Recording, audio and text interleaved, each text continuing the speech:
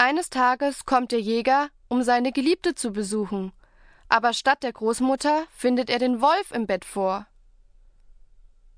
Trotz der Wut und Angst, die er fühlt, versucht er ruhig zu bleiben.